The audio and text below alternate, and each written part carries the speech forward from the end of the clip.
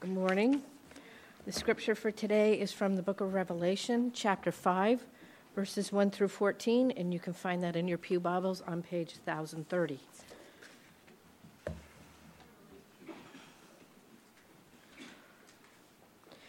Then I saw in the right hand of him who was seated on the throne a scroll written within and on the back, sealed with 7 seals.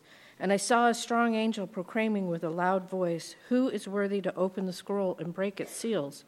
And no one in heaven or on earth or under the earth was able to open the scroll or to look into it. And I began to weep loudly, because no one was found worthy to open the scroll or to look into it. And one of the elders said to me, "Weep no more. Behold, the Lion of the tribe of Judah, the Root of David, has conquered so that he can open the scroll and its 7 seals." And between the throne and the 4 living creatures and among the elders I saw a lamb standing as though it had been slain, with 7 horns and 7 eyes, which are the 7 spirits of God sent out into the earth.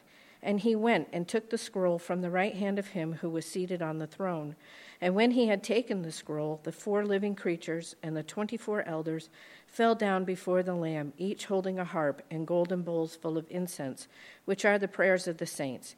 And they sang a new song, saying, "Worthy are you to take the scroll and to open its seals, for you were slain, and by your blood you ransomed people for God, and from every tribe and language and people and nation.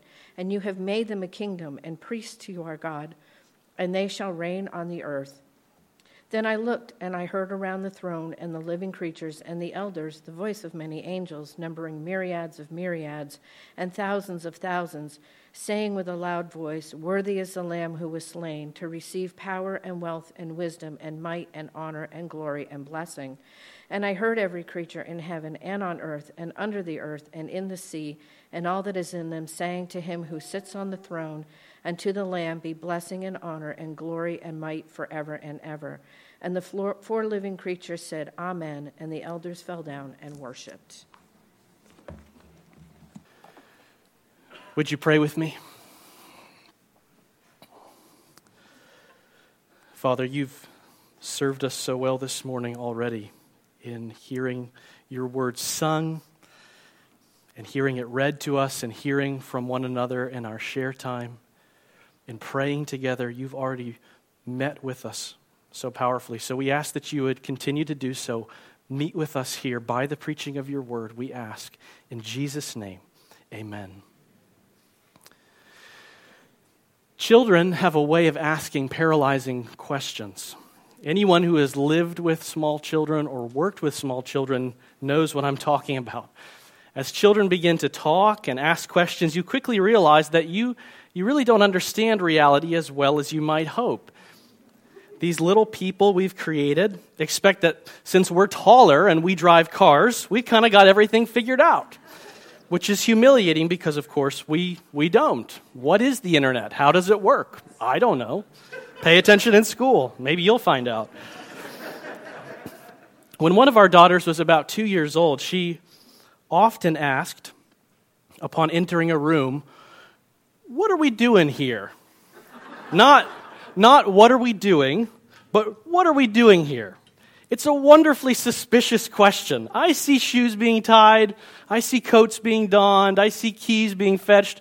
What are we doing here? What's all this busyness about? And you had better have a good answer, or you will be pressed with that question until reason sufficient has been found. Now, that's the kind of question I want us to answer this morning. You live a busy life. There's lots going on in your calendar. And I'm wondering, could you answer the question, what are you doing there? What is your life about? Do you know? We're a fairly busy church. We have a lot going on in our bulletin if you look at it carefully. Do you know why? What are we doing here?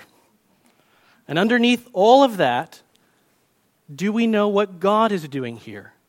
Do we know what God is doing in the world? Do you know His mission? And is what you're doing and what we're doing as a church in sync with what He's doing? Do you know the Lord's mission in this world? And are you committed to it? That's what we want to think about this morning from God's Word. We want to start by asking, what is God's mission? What's He doing here? And then move forward toward making sure our own mission aligns with His.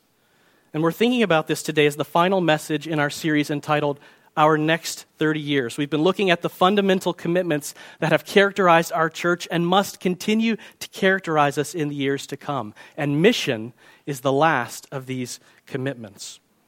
Now, in order to see what God is up to in this world, we need to start at the beginning, the very beginning. So let's turn in our Bibles to the beginning, to Genesis chapter 1, the very first chapter, the very first book, the very first verse in the Bible.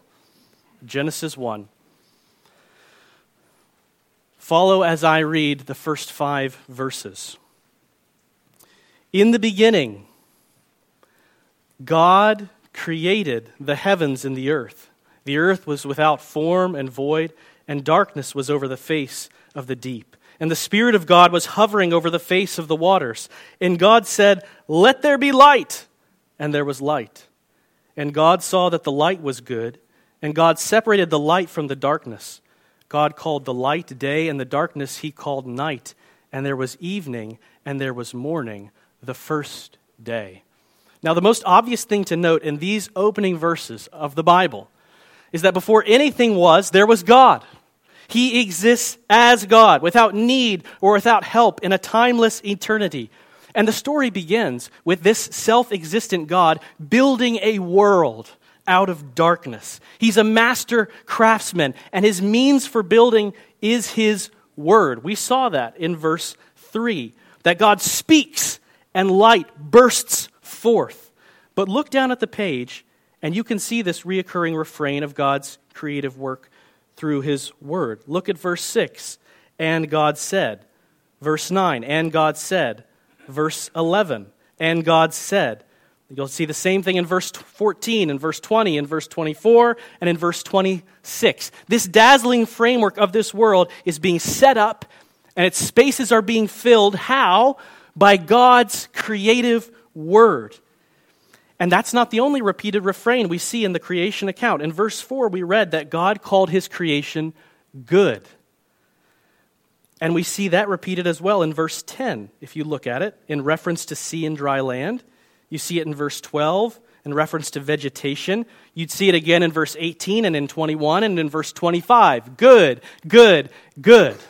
Now, Genesis doesn't spell out for us all that this creation's goodness entails, but in Psalm 19, we're given a very helpful commentary on what the glory of God's creation is for. You can stay in Genesis 1, but listen to Psalm 19, verses 1 to 4 as I read it.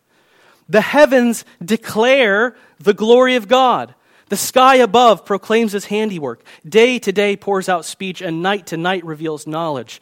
There is no speech, nor are there words whose voice is not heard.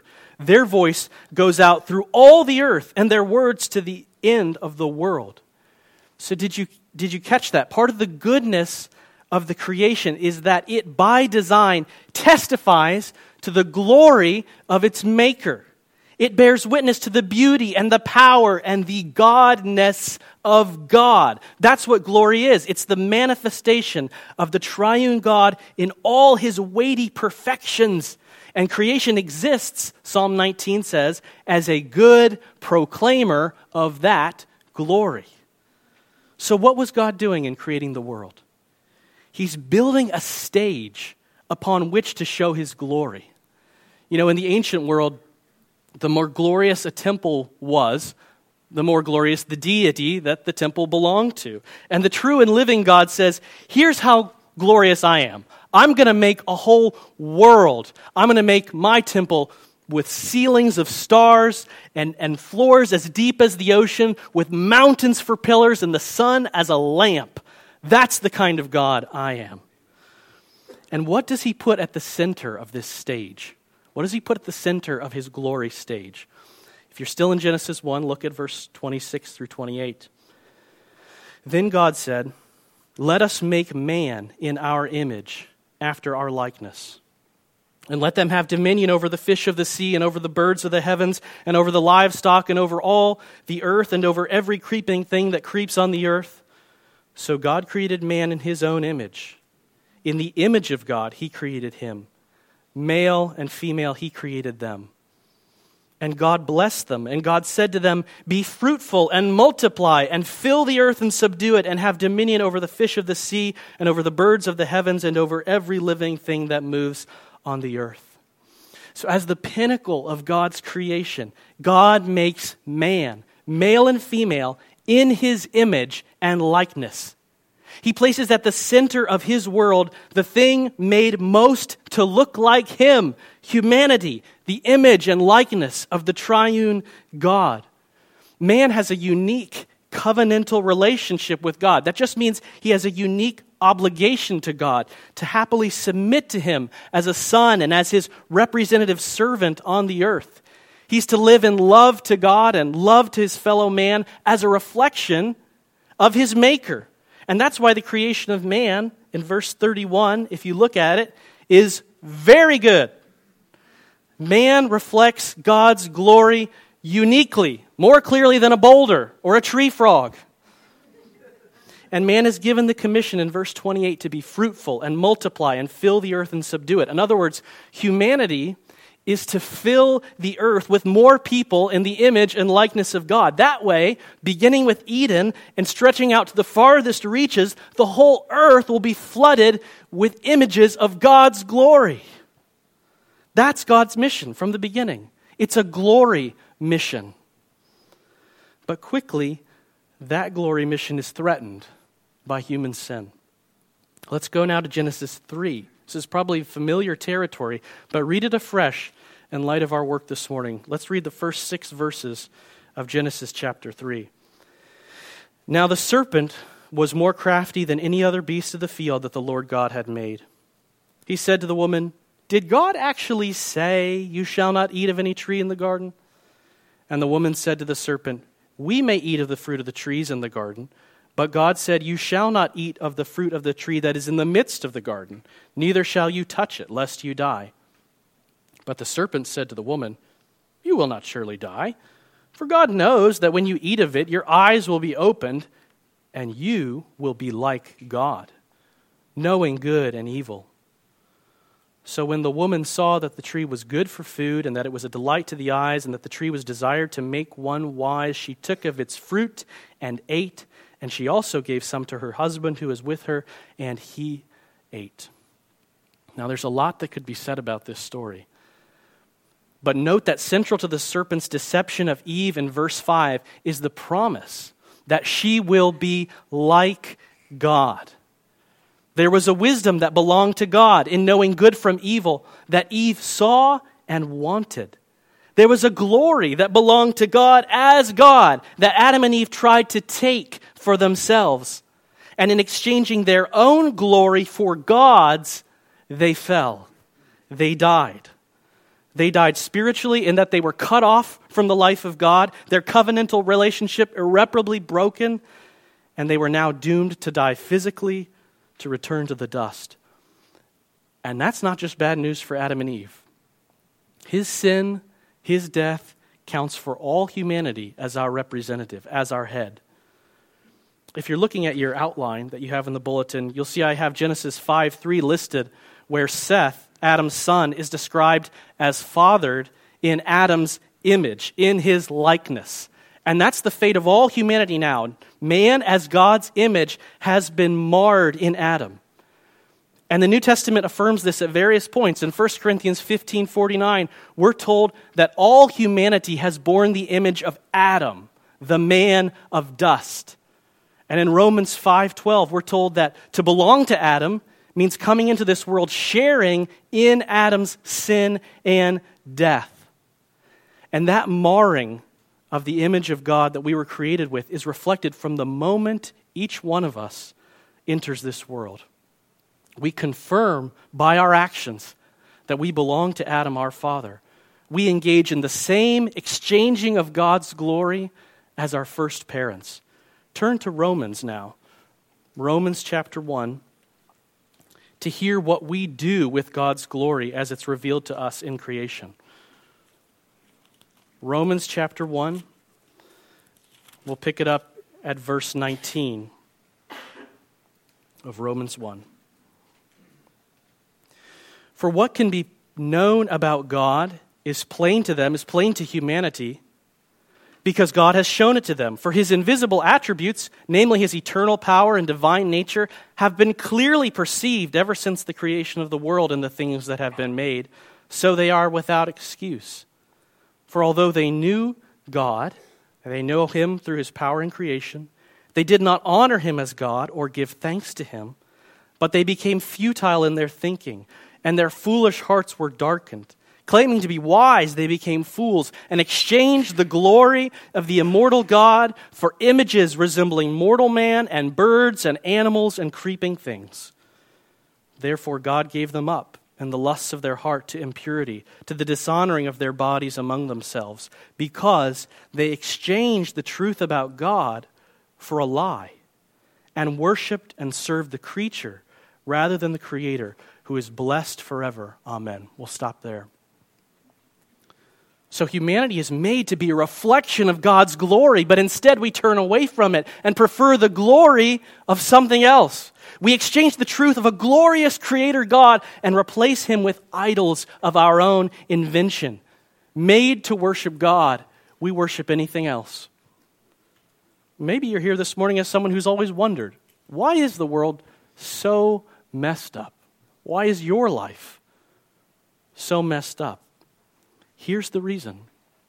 Because everyone, including you, has turned from God and served a million lesser things. You were made for the joyful, happy, soul-satisfying work of reflecting God's glory through loving obedience to him, but instead, you've committed treason against the maker of the universe, worshiping and serving something else rather than him. And the only sensible, the only just punishment for a crime like that is an eternal one. The eternal torment of hell is right. It's a fitting fate for those who reject God, because rebellion against one who is infinitely holy, infinitely just, infinitely good, infinitely loving, requires an infinite penalty. Withholding glory from God is not petty theft. It is cosmic treason against an all-glorious maker. Hell, eternal death, is what your sins deserve. But God's mission is to fill the earth with his glory through those who bear his image. And the question is, how will he fulfill that mission when humanity has exchanged his glory, defiled his image, and is on a course not to see his glory spread to the ends of the earth, but to die in their sins forever and go to hell? How does God respond when the mission seems threatened? Well, in a word, Jesus. Jesus. He sends Jesus, God's Son, the all-glorious Redeemer, to restore the mission. How does Jesus bring restoration of God's glory mission? Well, first, in his person, as God the Son, the second person of the Trinity, he comes as the perfect image of God. That's what Colossians 1:15 says. Jesus is the image of the invisible God. So Jesus comes as God's perfect, glorious image of himself, and he takes on true humanity. He is made in God's image as a man. And so he shows us by his life what it looks like for humanity to perfectly, obediently reflect God's glory. Jesus succeeds where we failed. But how does that help us, that Jesus succeeds where we failed? How does his perfection help sinners who have actually rebelled against God? For that answer, I hope you're still in the book of Romans. Let's flip over to chapter 3. Romans chapter 3, we'll pick it up beginning at verse 21.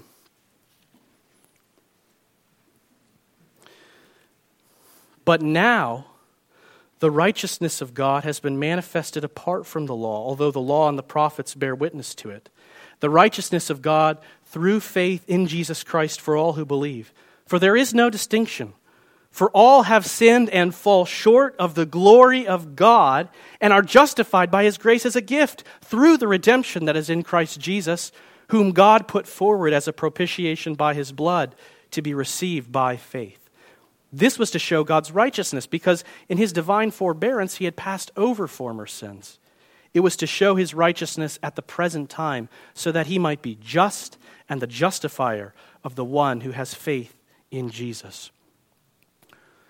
So this text says what we've already been saying in verse 23. All of humanity has fallen short of the glory of God. They've exchanged God's glory for a lie. But we can be forgiven and receive God's very righteousness, the perfection of Jesus Christ himself, as a gift through faith. And that's possible because, according to verse 25, God put Jesus forward to be a propitiation, to be a wrath-absorbing sacrifice on the cross.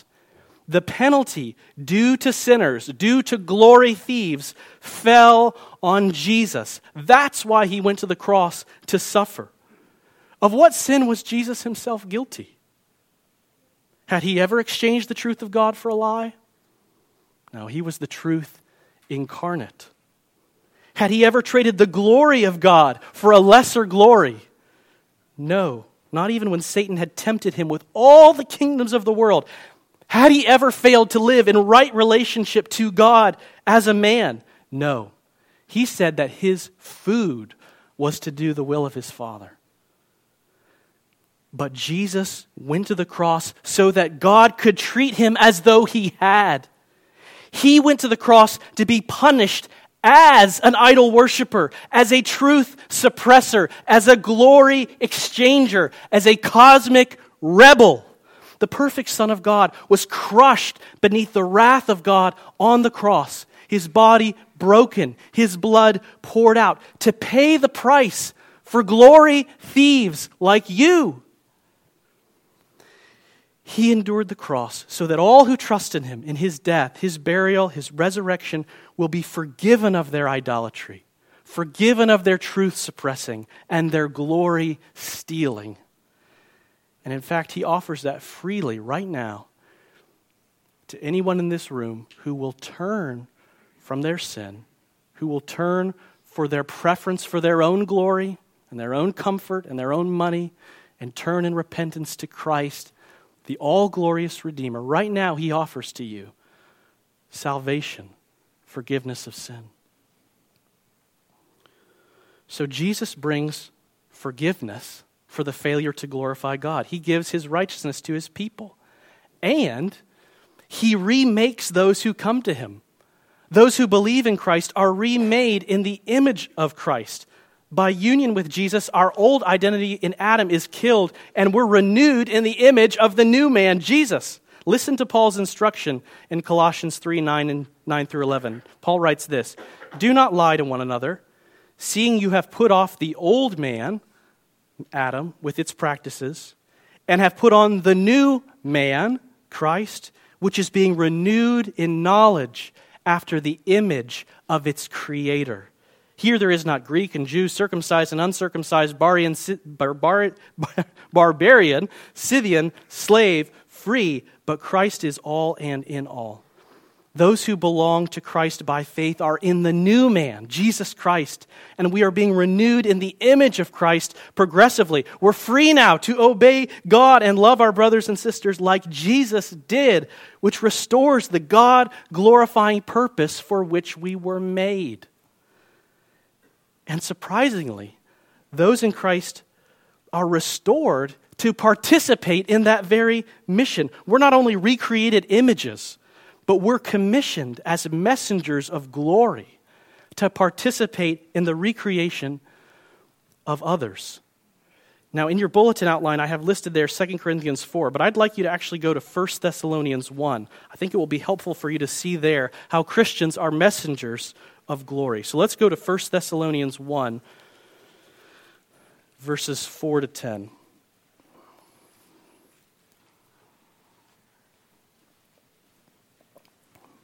First Thessalonians chapter 1, we'll pick it up at verse 4. Paul writes, "For we know, brothers, loved by God, that he has chosen you, because our gospel came to you not only in word, but also in power and in the Holy Spirit with full conviction. You know what kind of men we proved to be among you for your sake. And you became imitators of us and of the Lord, for you received the word in much affliction with the joy of the Holy Spirit, so that you became an example to all the believers in Macedonia and in Achaia. For not only has the word of the Lord sounded forth from you in Macedonia and Achaia, but your faith in God has gone forth everywhere, so that we need not say anything. So Paul says, we know, Thessalonians, we know you've believed the gospel because we saw the effects in your life right away. And he says, your reception of the word of the gospel is renowned. Everybody knows in this region that you believed the gospel. And what is it that's made clear to everyone that they received it? Look at verse 9. For they themselves report concerning us the kind of reception we had among you, and how you turned to God from idols to serve the living and true God, and to wait for his Son from heaven, whom he raised from the dead, Jesus, who delivers us from the wrath to come. So Paul says, here's what happened. We told you the gospel, you received the gospel, and you stopped worshiping idols and started worshiping God. In other words, through the proclamation of the gospel by Paul and his companions, idol worshipers were changed into God worshipers. Now just step back and think for a minute about how mind-blowing that idea is. God makes the world. He makes people in his image by his word. Now, through Jesus, God is remaking people in the image of his Son by the proclamation of the word of the gospel. And the crazy thing is, he's entrusted people like you and me to do it. He's enlisted us to speak that word, which has the power, by God's grace, to transform people into the image of Christ, to turn them from idols to the living God. It is through Christians telling the good news of the crucified, risen Savior that God speaks the new creation word of life into their hearts. That's what 2 Corinthians 4:6 says. And this is actually what we are saved for. Listen to 1 Peter 2:9. It says it this way. You, Christians, you are a chosen race, a royal priesthood, a holy nation, a people for his own possession, that you might proclaim the excellencies of him who called you out of darkness into his marvelous light. You were called out of darkness to proclaim the glory of God in the gospel of his Son.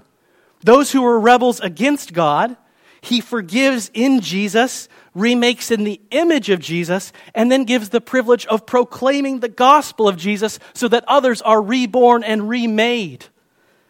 Mission initiated in creation, mission threatened by sin, mission restored in redemption. And we can look ahead because the accomplishment of this mission is not up for grabs. We know the end of the story. Now, I've already said we're being renewed in the image of Christ now, but we look with eager anticipation to when that image will be perfected at the return of Christ. We will be raised incorruptible, bearing both inwardly and outwardly the perfect image of Christ, the man of heaven, as he's called in 1 Corinthians 15. Christ will judge those who have persisted in rejecting him, and he will welcome those who bear his image into a new created world. And because humanity, the pinnacle of God's creation, will be freed from sin, the creation itself will be freed from corruption to glorify God. Flip back to the book of Romans one more time. Look at Romans chapter 8 with me.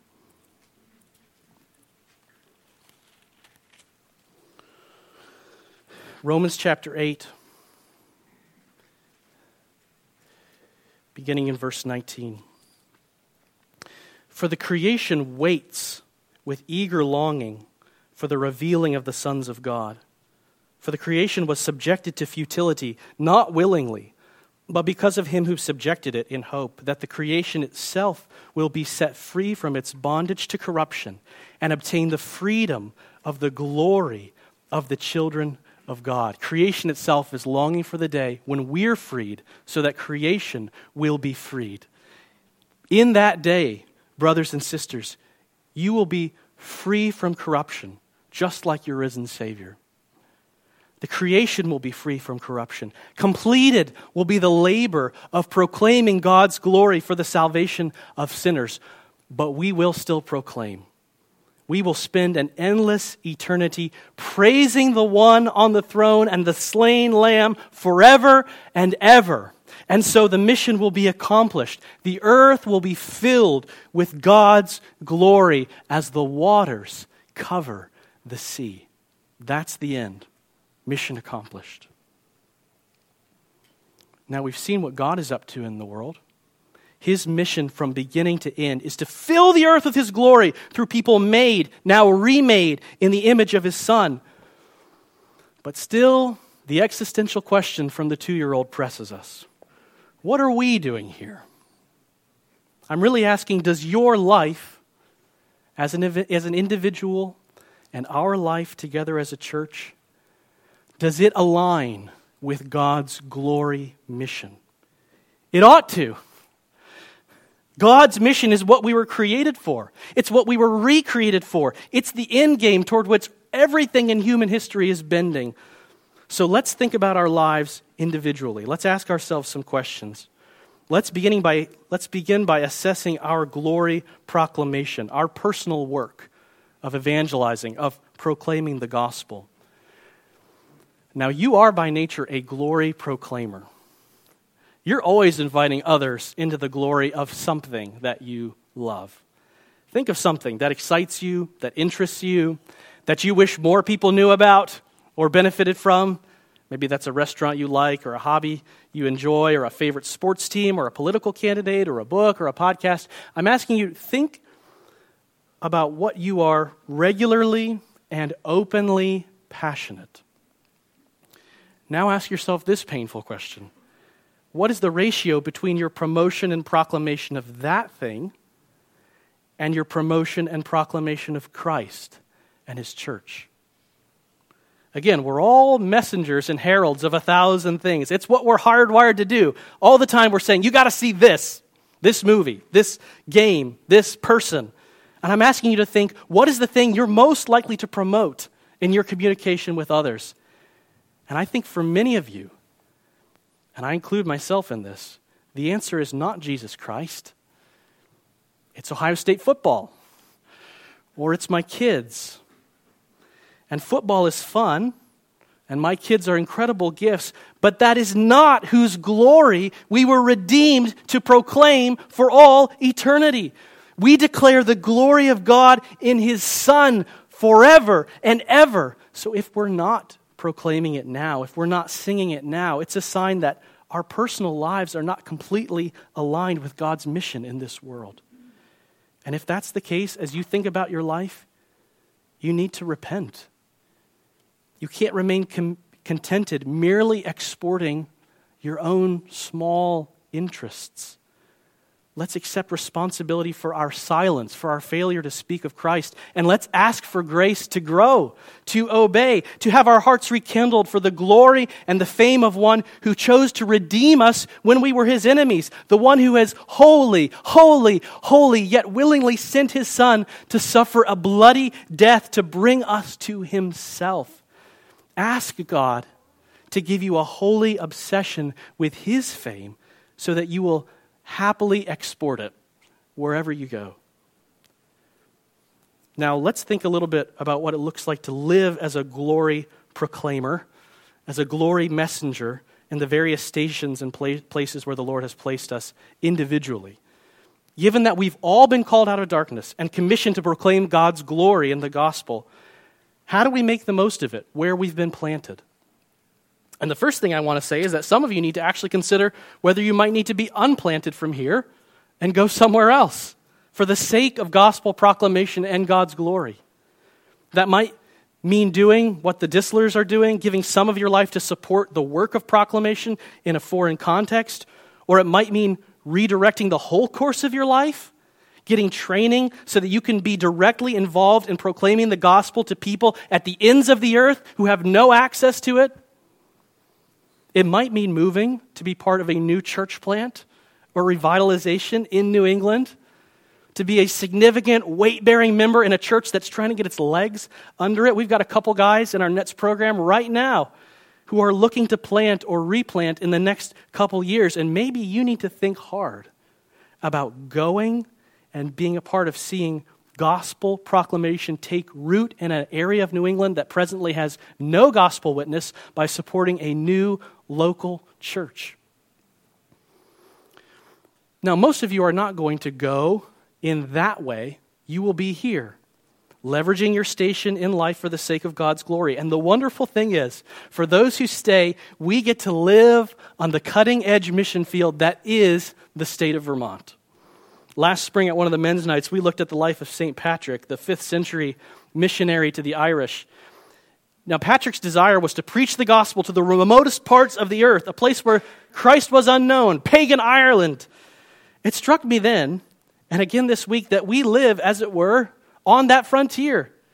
You don't have to sail across the Irish Sea to find the pagan wilderness. It's right out those red doors. It's right out front. You have the privilege, and it is a privilege for Christians, to labor that Jesus might receive glory from this dark corner of the earth. He is worthy of glory from people of every nation, tribe, and tongue, and that includes the people of Williston. He is worthy of glory from those who live in Essex Junction. He is worthy of glory from Burlington and from Colchester and Richmond and Jericho and Winooski and Heinsberg. He's worthy of glory from all over our county.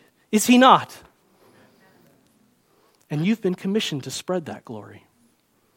That's your real job. Whatever you do during the day, that's incidental to your true calling. So have your antenna up to make proclamation happen in your day-to-day, in your job, at school, in your relationships in the community. Take advantage of the gospel proclamation opportunities here, because if you get them here, we will give them the gospel. We guarantee it. Who do you know that would be a good candidate to invite to Mom Connections tomorrow? Or to Awana this Friday night? Or to the Christianity 101 Sunday school class that's going to be starting next Sunday at 8:30. Think about it. You can write it down right now. I'm giving you permission to write it down right now. Who do you know? And it's not just our jobs and connections out there that need to be subsumed by our role as glory messengers. It's also our roles as family members. Moms who stay home with the kids. Do you see your role as a mom controlled by your calling as a messenger of glory? You know, the world around us often tells you that being a mother is an impediment to glory and self-actualization. Please don't buy that. You're a glory messenger. You have a captive audience for proclaiming the glory of Jesus. You're part of a mission far greater and more important than the most successful companies in our nation. You get to nurture your kids in the gospel that can save them from the everlasting peril of hell and transform them into the image of Christ. That's your work, moms. And dads, that's our work too. Boy, it can be easy to be distracted when you're home, can it? To leave your mind at work or to just check out and watch sports or play video games. But let's work to be heralds of glory, men, at home to the kids that God has given us. And that applies to you aunts and uncles and grandparents as well. Your job is to be more than just the fun relative, the alternative to the parents. You have a unique relationship, don't you? From which you can proclaim the gospel in the hope that your niece or nephew or grandchild will turn from their own glory to Jesus. So let's leverage those family relationships for God's glory mission. And let's be messengers of glory even in the interactions we have with people with whom we have no real relationship. I'm talking about people in the waiting room, or the person who cuts your hair, or the person you're next to in line, or that you sit next to on the plane.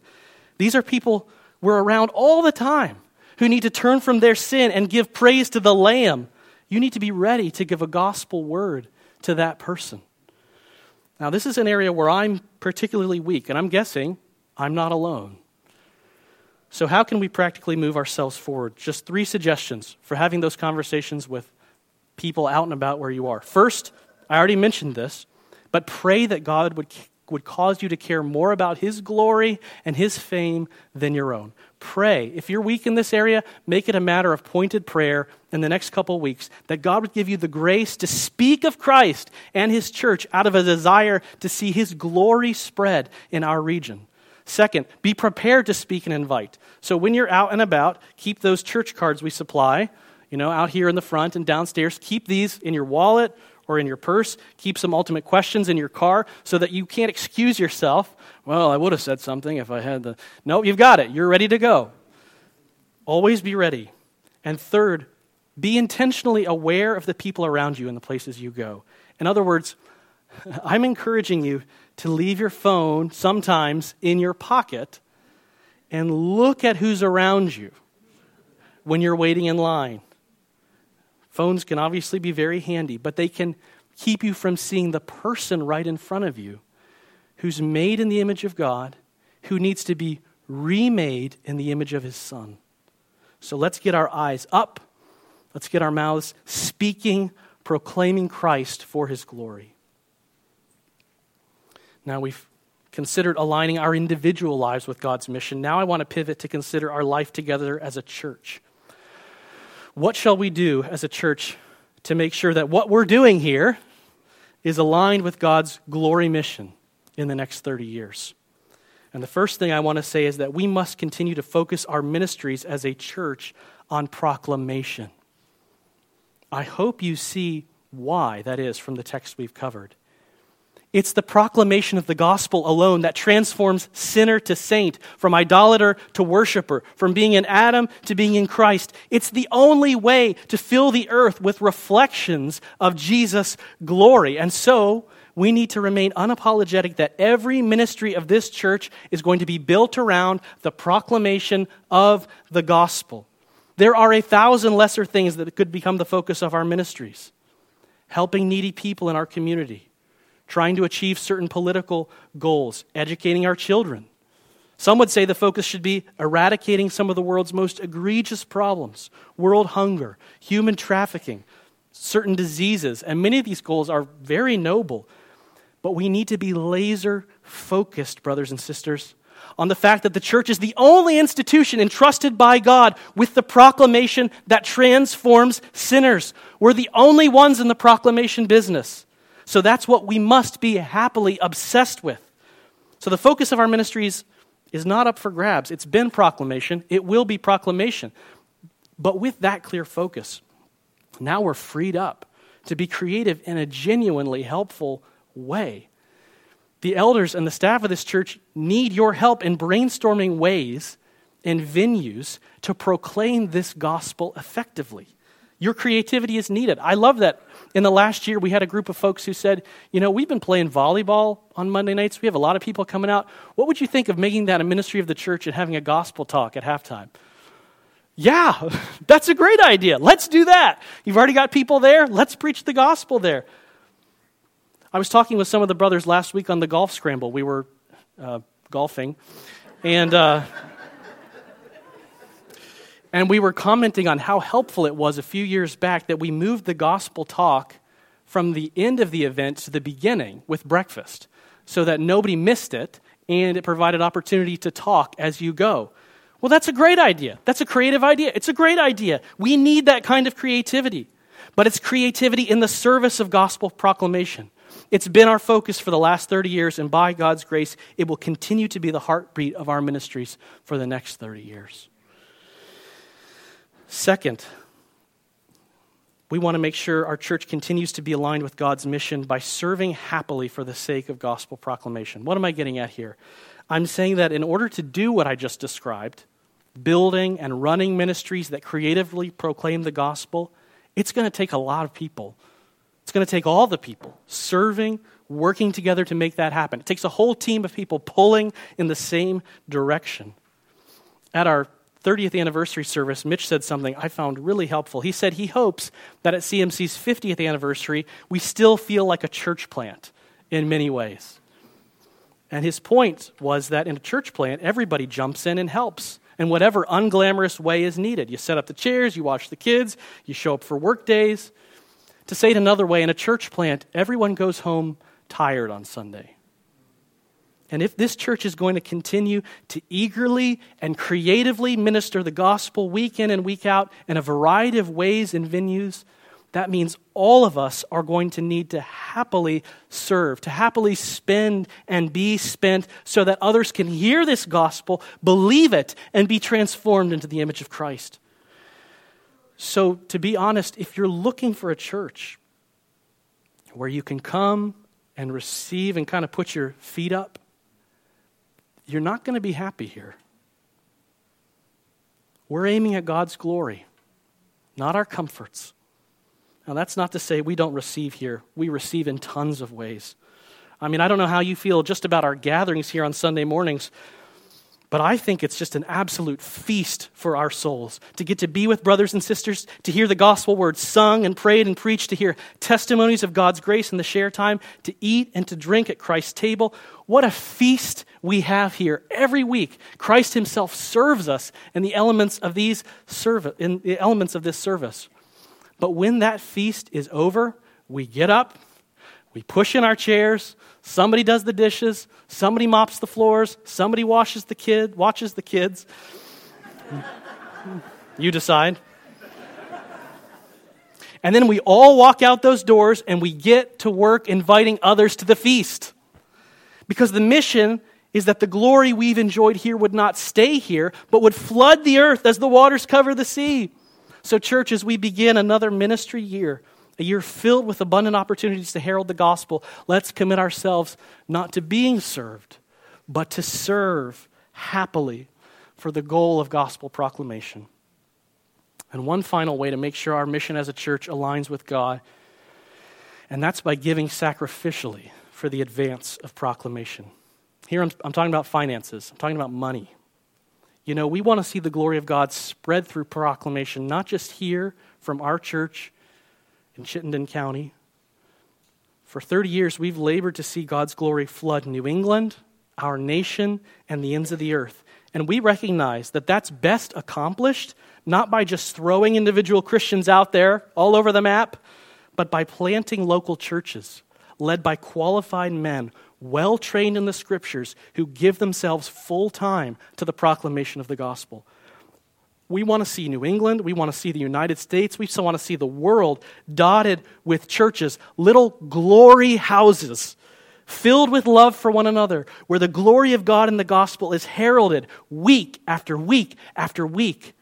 That's why missions accounts for nearly 20% of our church's budget. And that's not counting things like quarterly offerings for missions trips or for fellow churches or to pay for seminary training for men in our church. It's why NETS exists, our church planning and revitalization ministry, NETS. It exists to train qualified men and send them to plant and replant churches in New England and beyond. And as I already said, most of you aren't going to go. You're not going to participate in that work directly. But you know what you can do? You can give. You can give financially. You can support our church as it supports this work. The simple fact is that sending qualified gospel preachers is expensive work. Sending missionaries around the world is expensive work. And it's not getting any cheaper. I'm sure you're aware of that. The price of everything in our economy is up. It's widely reported that many Americans are cutting back. They're tightening their budgets. They're not eating as much steak, I read yesterday. Now, giving up steak is one thing, but cutting back on giving is entirely another.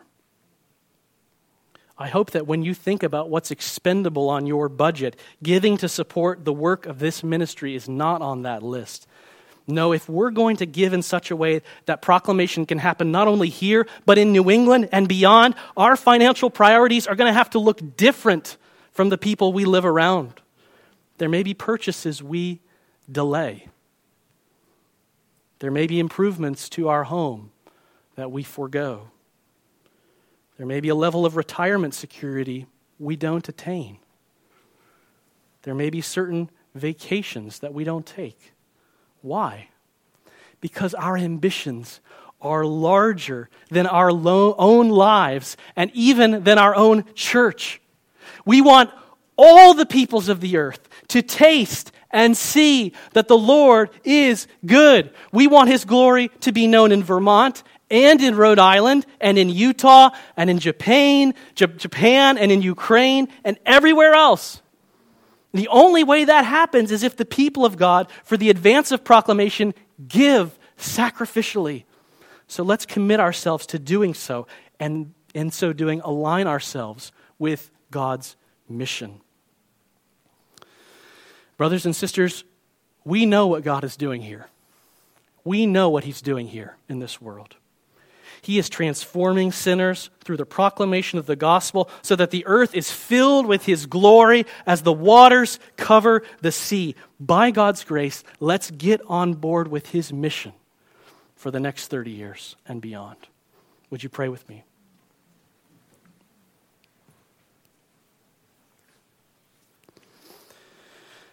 Father, we want to say thank you for sending your son Jesus on mission for us.